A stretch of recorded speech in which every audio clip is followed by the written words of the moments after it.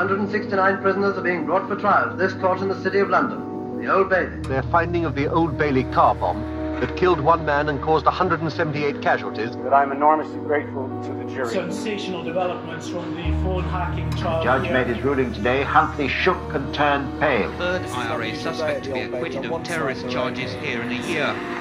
The sentence of the court is one of life imprisonment. Could you please take the defendant downstairs? The Old Bailey is the home of British justice. Its walls form the theatre to our greatest national dramas. To Oscar Wilde, George Blake and Christine Keeler. To Sutcliffe, Huntley and Warboys, the IRA and Al-Qaeda. Through the rows of metal detectors, up a marble staircase, past statues of long-forgotten judges, in a crowded, wood-panelled back room, all day long, a team of court reporters dart between hearings. They work to file the reports that go out to newspaper offices across the country. No transcripts exist in British courts. They are not televised. Without court reporters, justice is not only blind, it is mute. And there are vanishingly few court reporters left. Court News is the last specialist agency to operate from the Old Bailey. They've been here since 1985. In their vaults lie first-hand accounts of every major case of the age. I'm Gavin Haynes. In this series, we're going to be going inside British trials, through the eyes of those who see justice being done every single day. The Court News team. Oh, fucking hell, they're not letting Laura in now, guys. No, they're not letting you in. We're in the back of the Old Bailey, in the press room. It's magnificent and shabby. High, vaulted ceilings, full of mismatched office chairs, often of an exceptional quality, despite the ravages of time. Green leather and dark wood. In the corner, a steel ladder is plastered with a label that reads, "This belongs to the press room. Fuck off." The carpets are thick burgundy but bleached into yellow in parts. There's a pane in a vast wooden sash window in the corner that's completely cracked. The team say they've been asking the building maintenance staff about its repair for 2 or 3 years now. I'm Scott Wilford, the editor of Central News, also known as Court News UK. Scott is half of the duo who run Court News UK, also known as the Central News Agency. Him and another man, Guy Toyne, took it over in 1999. The press room where we work now, it was known as the Thorpe Suite. It was called the Thorpe Suite because of the Jeremy Thorpe case, the Liberal MP who found himself on trial in the late 70s. I think it involved some kind of blackmail and whatnot. But he was consulting his barristers in that room, apparently. It was known as the Thorpe Suite, and it was given over to the press a few years ago when they shut down the old press room in the lower ground room, which was a bit like a bomb shelter. And the press had been moved down into that area in the 70s after the IRA bomb. So they moved us back upstairs where we had some windows with some natural sunlight. So, yeah, can't complain. What was court reporting like back then or before? I mean, where does the story start for you with court reporting and what's changed since the millennium? As a trainee, I wandered into the Old Bailey press room in the early 90s. In those days, there was probably about 6, if you could believe this, in the Old Bailey press room, which was down in the bowels of the building. There was probably about 6 micro agencies, little photographic agencies. There was Press Association had 2 people there. Our company, Central, was pretty big then. I think there was probably about 6 reporters, maybe 3 other photo agencies. I think papers like the Telegraph, the Times, the Sun had their own reporter down there. Nothing like that exists anymore. Today, they're the last proper court reporting agency left in the building. Scott and Guy are often described by the team as chalk and cheese. For his part, Scott is the careful one, an editor's editor, prone to grumbling, deep in the details. Guy is, well, cheese. Well, I've been fired from various different jobs. I was a journalist working on a entertainment's trade newspaper called Video Trade Weekly, which is now long since defunct, probably because I wasn't working there any longer. I was fired there for being really rude to an industry executive from Metro-Goldwyn-Mayer at a charity go-kart night. So I was basically, how can I say, down at heel somewhat, and I actually first came into the orbit of Central News when I looked at an advert in an old phone directory under news agencies. And I actually, having no job, turned up for an interview. I didn't know that they were a courting agency at the time. And they gave me the job as a reporter. And I worked there basically for several years. I think at that time, it's difficult to explain to people who aren't really interested in this sort of thing. I guess everyone is fascinated by true crime to a certain extent. And obviously what you see at the Old Bailey is weirder and stranger than anything you'll see on the TV or in a cinema or whatever. I was endlessly fascinated by it, and then I ended up working for the company, the original Central News Company, for several years before I could sort of pull myself away and leave the company. And I worked as a crime reporter on a daily newspaper, for a couple of years. I think Guy Toyne came in, he'd been working as a reporter in the West Country, maybe done other jobs as well, knew a lot more about the job than I did. I was still a bit of a coffee boy who was running out doing the errands. You know, the guy was already senior to me, so he was in there doing the courts while I was still learning. And what kind of a bloke was he? He was like a character.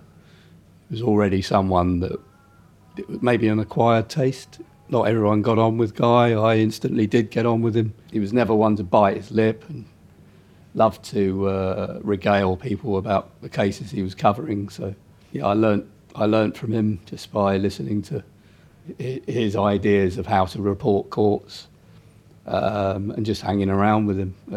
He just explained to me the basic art of sitting in a court and getting the best line out. And then the opportunity came to buy the company from the previous owners. And that was, I think, 1999, which is a long time ago now, but doesn't seem that long ago. And we've been doing it ever since, to be quite honest with you. And how have you been doing it ever since? Well, the industry itself has changed absolutely completely over that time. It's a bit sad, really, because we have been just managing a decline. When we started, there was still a very strong regional newspaper industry. There was still a very strong local newspaper industry. And obviously, there are national newspapers with very, very large budgets indeed. And obviously, we tried to sell the court copy, news stories from Central News to all of those people. And we did it quite successfully for a while. We were certainly if you like, our revenue was largely supported by some of the big London local papers for several years. And then as they declined to the level they are now, which in my view, I don't think some of them are really newspapers at all. I don't really know what they are. I guess the agency has correspondingly shrunk in size. I think at one point, we had something like 10 reporters. It was absolutely incredible. 10 reporters and 2 photographers, plus a picture editor. So in a way, I guess you could say that we've done well to stay alive in such difficult circumstances. But we'll keep on trying until the hand of the Grim Reaper settles on the shoulder and lead us away, I guess. We've got nothing else to do. The Central News Agency, aka Court News, makes its money by going deeper and longer into the court process than anyone else.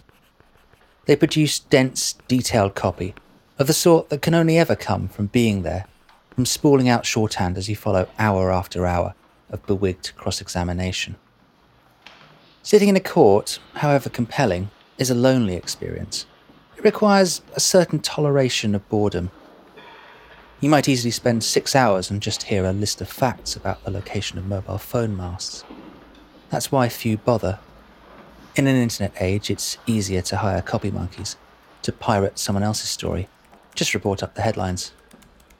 For most media organisations, it's not worth the slog. But the only place to really find out about crime and justice as it is now is to sit in those courts. That's why court news is special.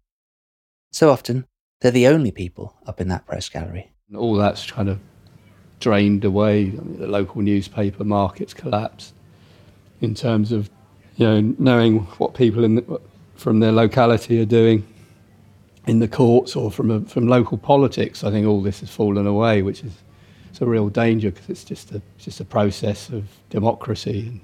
Today, I've come to ask Scott and Guy about a case that seemed to miss the media cycle. It's one that concluded only a few months ago, but it's a story with a long genesis in the system and more than one false ending.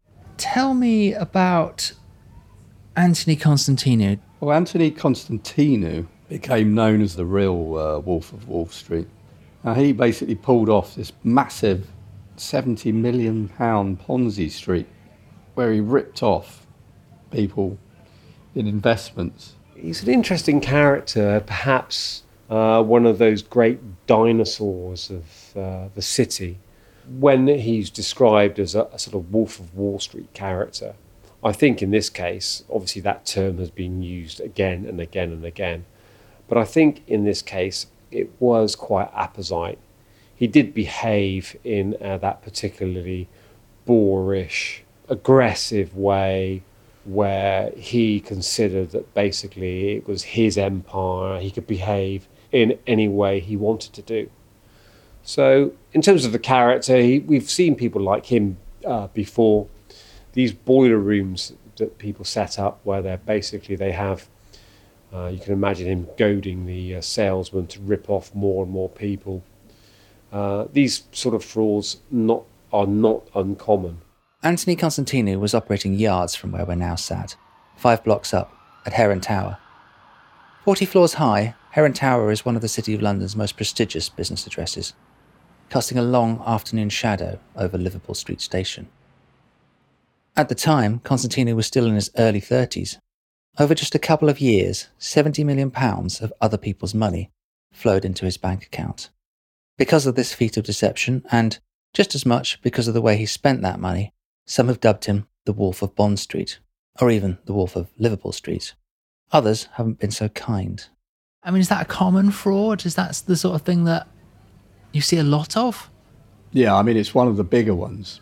I think all these cases that are being heard at Southwark Crown Court for the last 2 decades or so, probably half the courts there are given up to this kind of fraud. I think they run in a myriad ways. I think they're cold calling investment scams. Constantinou seems to have inspired a manic devotion in most of his staff. He staged wild parties for his employees, sushi platters, endless champagne, and the various chemical pick-me-ups of city boy life. As the court would later hear, he often drank vodka throughout the working day. And in 2016, he was prosecuted for a range of sexual assaults in the workplace. Some of these charges stemmed from a moment at one of these legendary company parties, when he force-fed a female employee burning hot wasabi. While his fraud trial had only wrapped up this summer, it had taken an awfully long time to get before a judge. Its origins lay as far back as 2014. No one who had covered that end of the case was still working for Court News, so Scott told me I should speak to the City of London Police. Soon enough, they'd invited me up to their headquarters, another block over from the Old Bailey, at Guildhall. My name is Simon Cordell. My title now is Police Staff Investigator, but I'm a retired Detective Constable of City of London Police. Simon Cordell had a kind of younger Alan Sugar look to him. Slick back, salt and pepper hair, neat 5 o'clock shadow, gold chain discreetly tucked into his light blue shirt. Simon had been working on the case for 8 years, so long in fact that he'd retired halfway through. But he'd come out of retirement to get his man. I mean, you've spent a lot of time pursuing him one way or another. What kind of a person was he to you? I probably never really met the true Anthony Constantinou. I mean, when we had any personal dealings, he was pleasant enough. He didn't sort of give too much away. But my understanding is in the workplace, he could be a bit of a tyrant. He could be a bit of a bully. He could shout and bawl at people in the middle of a busy office and not think twice about threatening the sack. It was his way or no way. There was very little negotiation with him, and certainly some of the witnesses in the case said that, you know, if he didn't like what he was hearing, he'd walk out of meetings. He'd often be drunk in the office. You hear all of that and you think, why were people parting with their money? So there must have been a sort of a clever man behind it that could say the right things at the right time. The investors probably didn't see the side of him that I've just described. And also, I would say that it's all financial. You know, if you are, on the face of it, a very generous and rewarding person, that buys favour. And I think, sadly, the workforce and also some of the investors were led by the financial returns and not perhaps the personality of the man himself. How does a man like that get started in that game? I mean, he had offices in Heron Towers. He's probably had to put some of his own money in to begin with. He's moved offices as well, so he's worked his way from a sort of, perhaps not quite a sort of prestigious office to begin with, as capital starts coming in and the personal recommendations, sort of private invitations, sort of domino effect that kicks in. I'm sure that one of the first things he did with the money was secure a prestigious office, Heron Tower. It adds to the illusion that it's a successful business. Somewhere in the background, Constantinou had some money of his own, but he also had another head start when it came to projecting his mirage, his ancestry. His father was a man called Aristos Constantinou. Aristos was a fashion magnate, a Cypriot incomer who'd ended up in London in the swinging 60s. Aristos had started out in the Carnaby Street rag trade, making cocktail gowns and casino wear. Later, he expanded to Duke Street, then Oxford Street, and then ever upwards. From Marylebone, his business grew out to Chicago, and from thence to Lausanne. His boutique Ariella chain still exists to this day. For Mr. and Mrs. Constantinou, for a while, life seemed perfect. They lived on the Bishop's Avenue, London's most exclusive street, a ribbon of vast mansions in Highgate, often called the Billionaire's Row, until, in the early hours of New Year's Day, 1985, still only 40 years old, Aristos and his wife were coming back from a New Year's Eve party. Today's ceremony at St Mary's Greek Orthodox Church was attended by hundreds of mourners. The grief of Mr. Constantinou's mother, his wife Elena, and his close-knit family was obvious. Plainclothes CID men were present among those in the church, looking for anyone or anything that might help them solve the mystery surrounding his murder. Elena Constantinou had brought a single red rose from her and one from each of her 3 children to drop into the grave. Aristos was shot dead with 6 bullets, silver bullets. A fashion tycoon slain in a hit job on London's most exclusive address. Inevitably, the case became known in the tabloids as the Silver Bullets murder. For a while, Aristos' wife Elena was a suspect. She had been a 17-year-old shop girl blessed with Audrey Hepburn looks when Aristos had swept her out of his business and into his life. But by the time they set off for the party, their marriage had become sour and tetchy. Apparently, Elena had been having an affair with another of Aristos' shop managers. Achilles, Aristos' brother and business partner, has always believed that he was planning to divorce her. The case was never solved. In fact, it remains one of the Met's great white whales, and, accordingly, it's gone down in London criminal history. Often, when some shard of fresh evidence comes to light, it's dredged up all over again by the papers. Often, Elena is put back in the frame. In 1997, she appears to have narrowly avoided prosecution. Father dead, mother a suspect. I wondered if Simon Cordell had any idea what that might have done to a young Anthony. You know, I can't imagine what it must be like to be 3 years old and your father gets shot dead. And he obviously idolised his father, and you can see that he there was expenditure on anniversaries of his father's death and stuff that we see is some of the money that's spent. So he obviously looked up to his father, and yeah, it must be difficult for him. Later, he would take on his father's mantle in more practical ways, letting potential investors assume he was the scion of that fashion dynasty. which again we would say is not true. We would say that that was basically a company that was continued by his late father's brother, so his uncle. And we saw no evidence that he suddenly inherited this huge fortune. So you could argue that that was in poor taste if he was using that as part of his backstory, if you like, to investors, which he certainly did. It sounds like there is a sort of a social, psychological archetype of these kind of guys. You know, I mean, he seems like he was too clever by precisely half, and in the end it was always going to catch up with him. But there's a kind of an arrogance under there. I mean, that's the thing that you see time and again?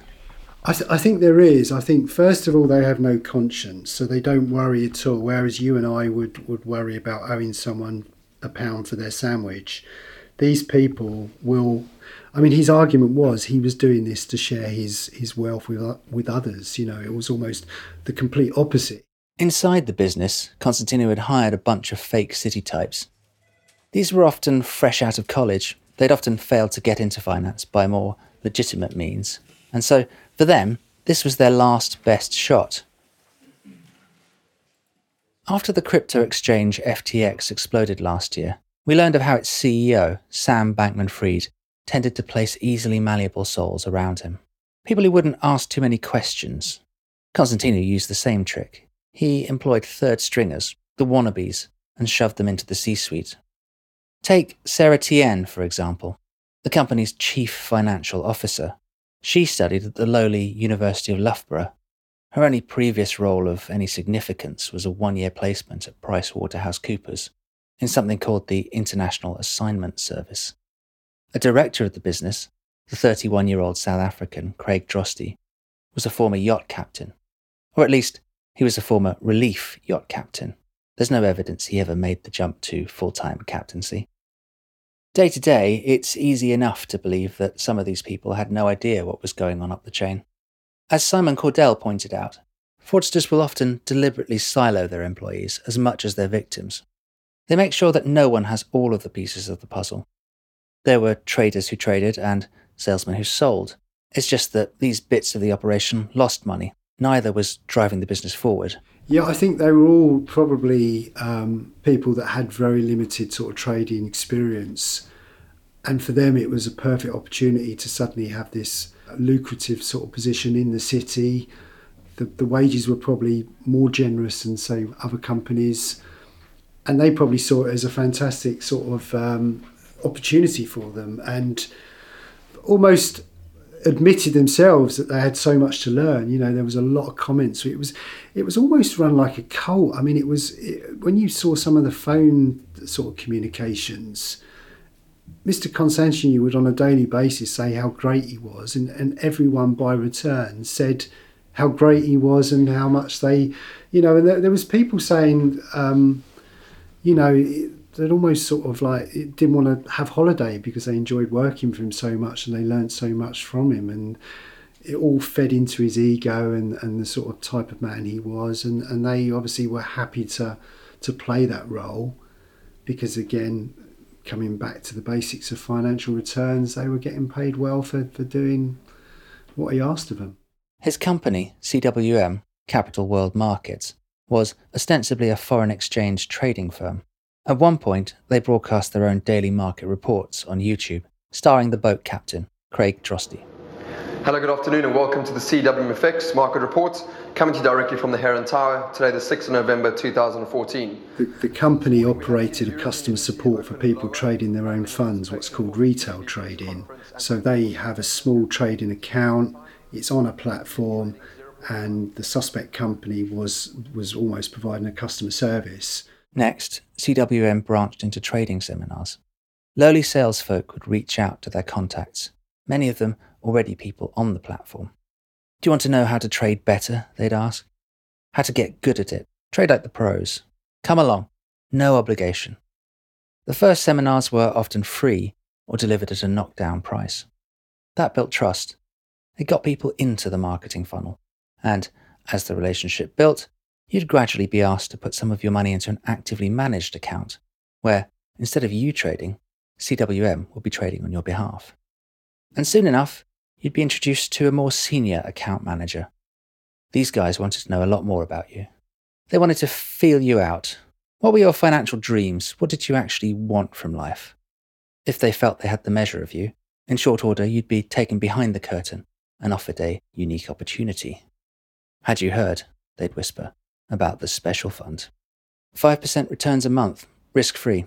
That's right, 5% a month, not a year. So 60% a year, in fact. In 2 years, you'd more than double your money. But the thing about the special fund was, you had to go big. This wasn't one for your mom and pop investors.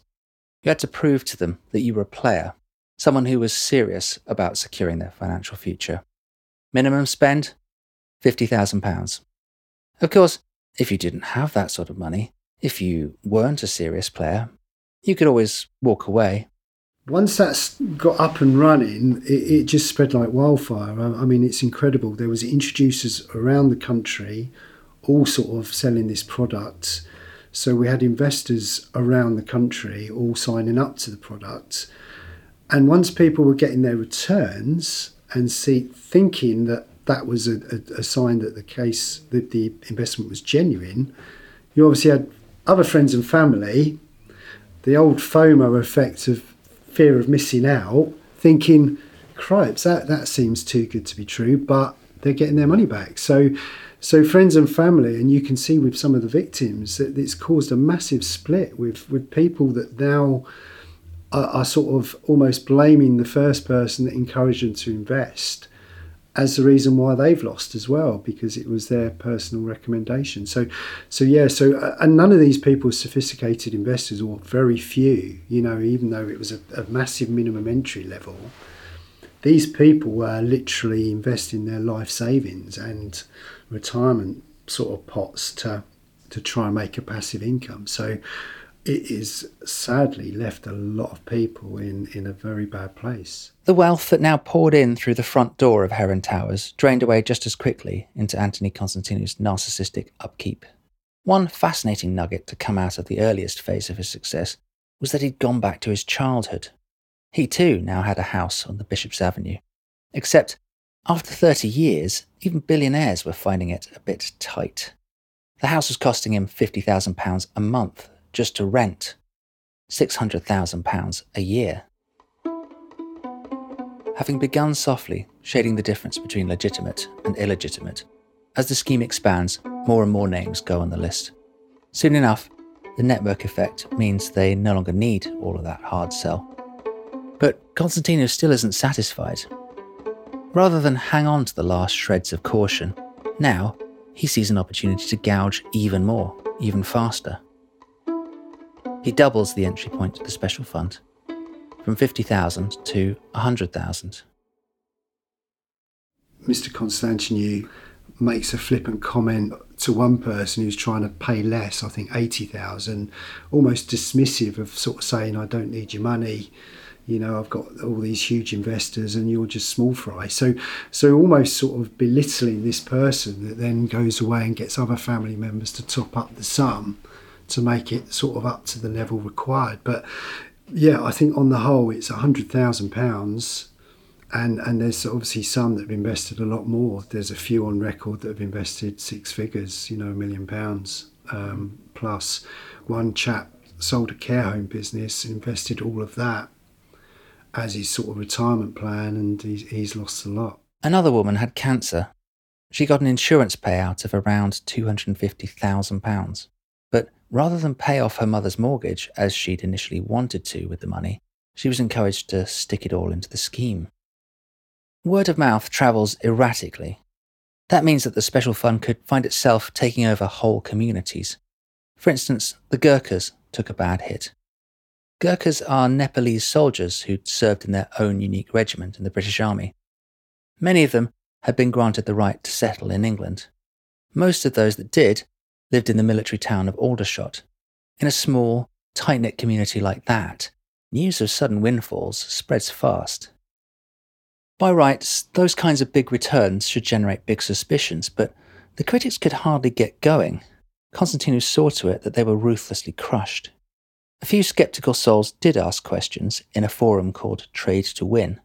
There, A poster called Delta Trader 12 wrote, "I worked at CWM as an employee for literally a couple of days and resigned in disgust after I witnessed the misrepresentation, misleading statements, and high-pressure sales tactics." Another poster on the thread spoke about how CWM was soliciting for asset management business outside of their license. They mentioned the off-the-record fund, but the company was actively monitoring dissent. They took the classic libel route, using expensive lawyers to jet off terse letters, shooting down anyone who speculated about the true nature of their business. Trade to Win took the safe option. Within days, both the original post and its response had been deleted. The website's concern just took the safe option and removed those entries. For a while, Constantinou could live the life he somehow imagined he deserved. Every miserable, unimaginative cliché of it. He spent £70,000 on his baby's first birthday. The goodie bags that the kids turned up and got must have been incredible. But yeah, I mean, that's extravagant to say the least for a child that's not even going to know what's going on. I think the most obvious one, which obviously was handled by what I would class as a sort of top level party organiser based in Knightsbridge, who probably only deal in the rich and famous clients. They oversaw his wedding in Santorini, which was a staggering £2.3 million. All of it paid for from investors' funds. There was not a suggestion that he'd funded any of it himself. You can see the payments come from the accounts where the investor funds go in. And it was borderline ridiculous. His request included having a whole wedding venue built from scratch on a disused tomato plant. All his guests were flown in private jets, all put up in 5-star hotels, top of the range food, champagne. There was even sort of celebrity singers from Greece that were booked to perform. The event then had to get moved because the weather was dubious on the day of the event. And so he basically sanctioned it all getting moved at another cost. So, you know, I mean, £2.3 million, when you know it's not your money, is showing absolutely no consideration for what he's, you know, up to, really. What people have to remember is with a Ponzi fraud, a lot of the money's been burnt as the fraud continues. So I think on the stats, 40% of the money that goes in goes back out again as returns and commissions. So half the pot's nearly gone anyway. And if there's no genuine income coming in at the sort of back end, that money's just sort of hemorrhaging out. So you've got to factor in the fact that all the returns going out, all the costs of the business, because it's, as we've discussed with the rent, the staffing costs, the computer, the IT, you know, all of that in a city, huge sums. Don't even get me started on sponsorship deals, which we might come on to. Millions of pounds wasted on that. Some of the rest of the money was reinvested in laundering the brand. Chelsea Football Club made CWM their official foreign exchange partner. The company sponsored its own MotoGP team, LCR Honda, and Constantinou spent nearly £500,000 on private jets for him and his entourage to follow them around Europe. CWM even became the title sponsors of the London Boat Show. At the CWMFX London Boat Show, we wanted to create some new experiences which fitted in with a new theme, and we needed to do something different, totally unlike anything that's been seen at boat shows before. And it's created a real stir. That emotional stir has been fantastic, it really has. There are some incredible pictures online of Constantinou meeting Princess Anne, who was the event patron. So sadly, when we went through the doors in March 2015, there was very little left of the 70 million that we think has been lost in this case. So take me back to the first moment that Constantinou flickers onto the City of London Police radar. Like, when do the dials start moving? When we had a whistleblower. With a case like this, it's not obvious that there's a fraud. You know, it takes some of the victims, it takes some convincing that there's a fraud. They're getting their returns, what they're seeing all seems presentable. They obviously ask the questions and get the right answers back. But someone working within the company had their concerns and raised those concerns to us. bearing in mind you've got a big, on the face of it, bold company sitting in Heron Tower with all these fancy sponsorship deals and workforce, we have to sort of manage the risk element of what we do next, because obviously we could be sued if we close a successful ongoing operation down without good reason. So a whistleblower comes forward, we have to scope it and scope it quick. Behind the sort of company itself, you look at some of the basics and it starts to raise alarm bells. The company only incorporated in October 13. So this company has grown massively in 18 months. Well, less than 18 months at that point. That's very fast. You look at the workforce, we did checks on all the workforce, none of them have got a financial background. That's strange.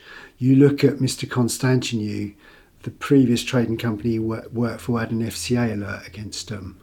So again, and you look at the numbers and you think none of this quite makes sense, how all of a sudden it's so successful sponsoring all these big sporting events. Coupled with the whistleblowers, so then you move on and you go and approach a couple of investors to get the sort of facts behind the investment model, and obviously we did that. There's always a risk they could compromise your investigation. Thankfully they didn't, and I think that was enough for us, and we got warrants and went through the doors in March, which was 2-3 months after the sort of first report to us. So you very much go through the doors. I'm imagining a kind of a scrum of policemen moving through a building. We did. I mean, the operation was huge. We did the offices, we did the home addresses of all the workforce that we identified. We arrested, I think on the day, 13 key nominals that we'd identified. They were all taken to different stations, they were all interviewed. And I think we did catch them with their pants down, I'll be honest.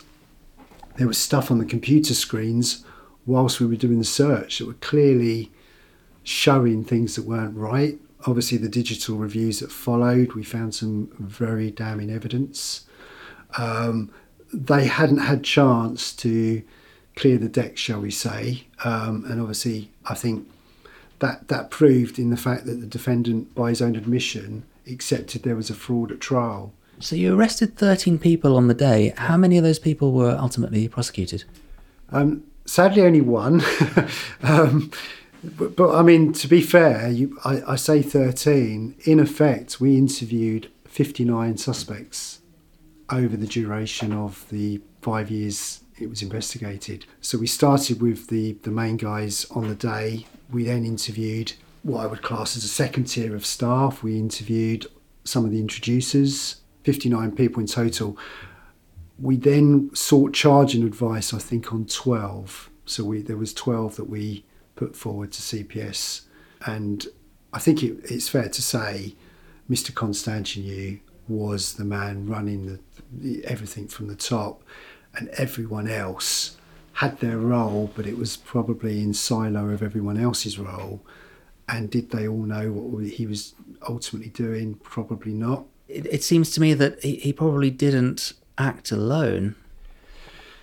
Well, he couldn't act alone. And I think if you're a clever fraudster, you get everyone else to do the sort of donkey work for you. But clearly, if you're selling a product and that product has been explained to you by Mr. Constantinou, that person's argument is going to be, well, I was only selling what I was told. And Mr. Constantinou ultimately controlled all the purse strings. You know, he had control over all the bank accounts. So everyone had their role, but no one quite knew the full picture as opposed to him. So, and he did try and blame other people. At trial, he tried to blame the two people below him.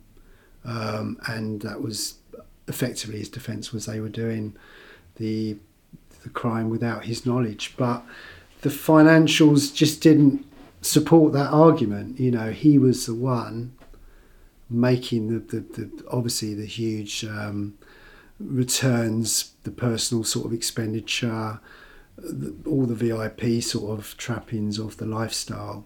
I don't think you could sort of see that was going on for anyone.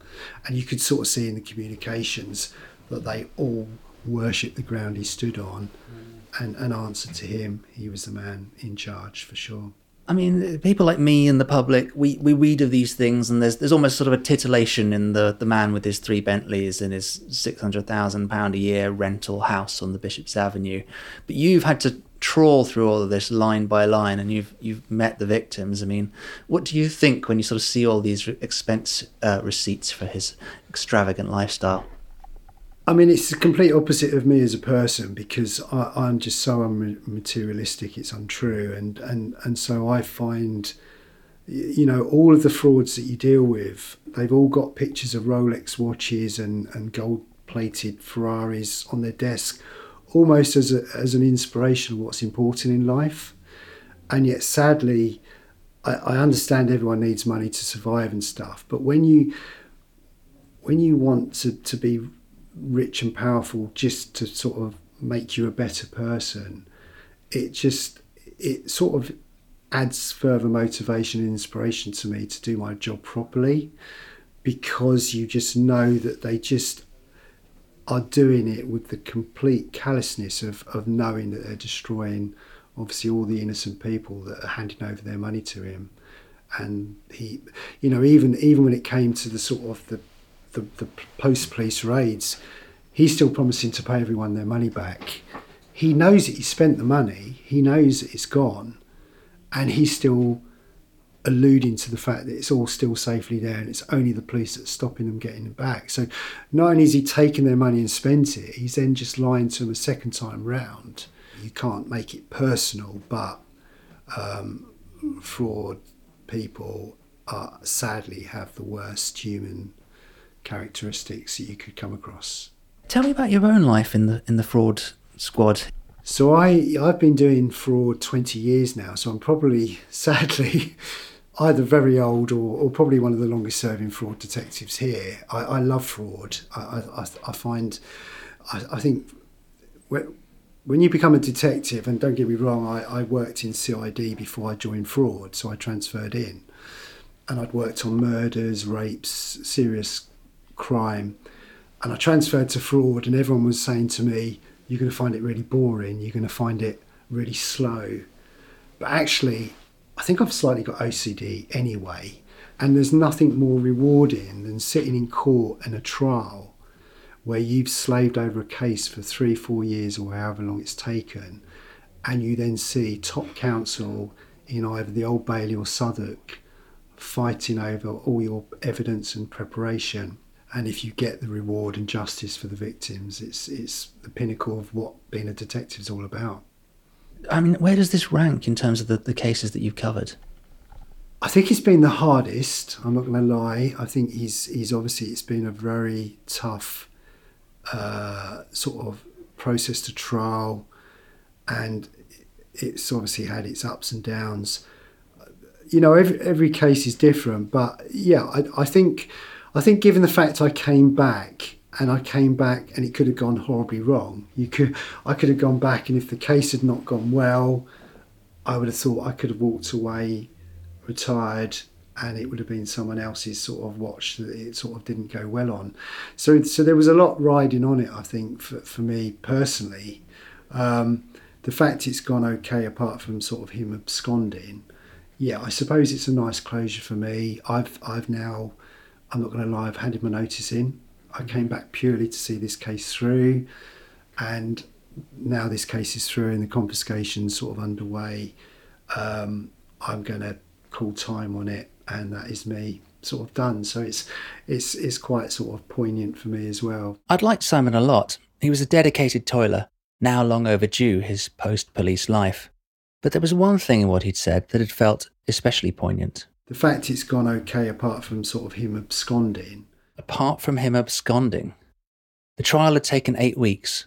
It had taken Simon and his team 7 years on and off to prepare it. But at the start, Constantinou had been granted bail of £100,000.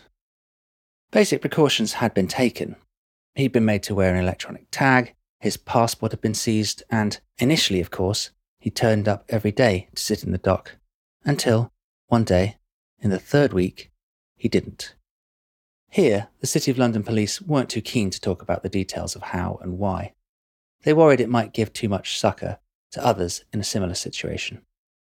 It seemed tragic, pathetic, terrible that after all that, he'd just sawn off his tag and done a moonlight flit. So I went back to see Scott to get his thoughts. And then obviously eyebrows raised because he was on bail, despite his history. City of London police put out an appeal for him with a picture, and he's still on the run. And he's obviously very well connected, extremely wealthy man. Police are still looking for him. But I think, someone's made a pretty grievous error bailing him in the first place.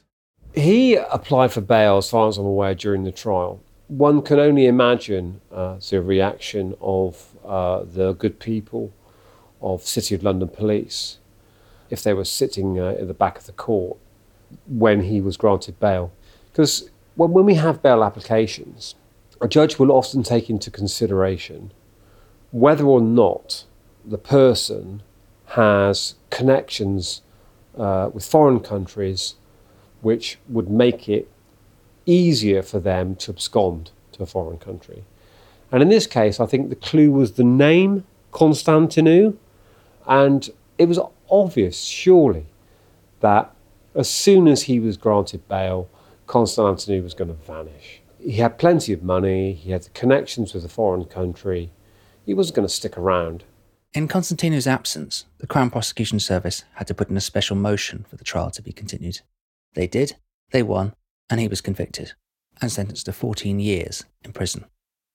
If and when he's ever recovered, he'll be sentenced to extra time for absconding. For now, at least, he has a bonus ball in the lottery of life.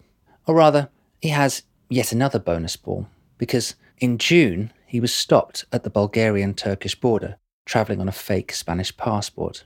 And for a moment, Simon and the City of London police celebrated. But then, more news came in. He'd been let go. The exact circumstances around this event are still unclear. Personally, I don't think they'll ever find him. I really don't. I hope that I'm proved wrong. I hope as well, for the sake of some of those officers from City of London Police, that I am proved wrong and he is found and brought back here. But somehow I doubt it. There's an incident at the Bulgarian-Turkish border where he is briefly held and then somehow let go. Well, I can't imagine what would have happened there. I think basically quick phone call from solicitor, offer of, £200,000 in pesos or whatever. I think money's changed hands myself. It's more than likely. A quick search on the internet would have revealed how wanted this bloke is. So something dodgy's happened. But there you go. What do you think drives a guy like that? Money. These people, they're not really. When you hear Nat King Cole singing "Love Is the Thing," I think these people, I think that message is somewhat lost upon them. They only see life in terms of material gain. Where they live, how much their house is worth, how many cars they drive, how much money they threw over the casino, what top restaurants they go to, all this sort of thing. It's just everything is seen in terms of cash and nothing else. He's just a thoroughly nasty character and also quite grossly overweight as well.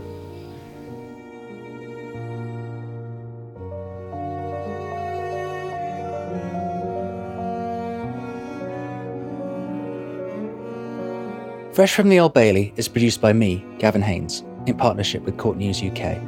Sound mix by Jonathan Webb. You can follow us on Twitter. Court News also has an excellent weekly Substack with the podcast Killers of the Old Bailey, featuring Britain's most experienced murder case reporter, Granwell Gray. The British legal system makes it hard to contact those involved, so if you have personal knowledge of aspects of the Constantinou case, or other cases we've covered, contact us through our Gmail, freshfromtheoldbailey@gmail.com. Discretion assured.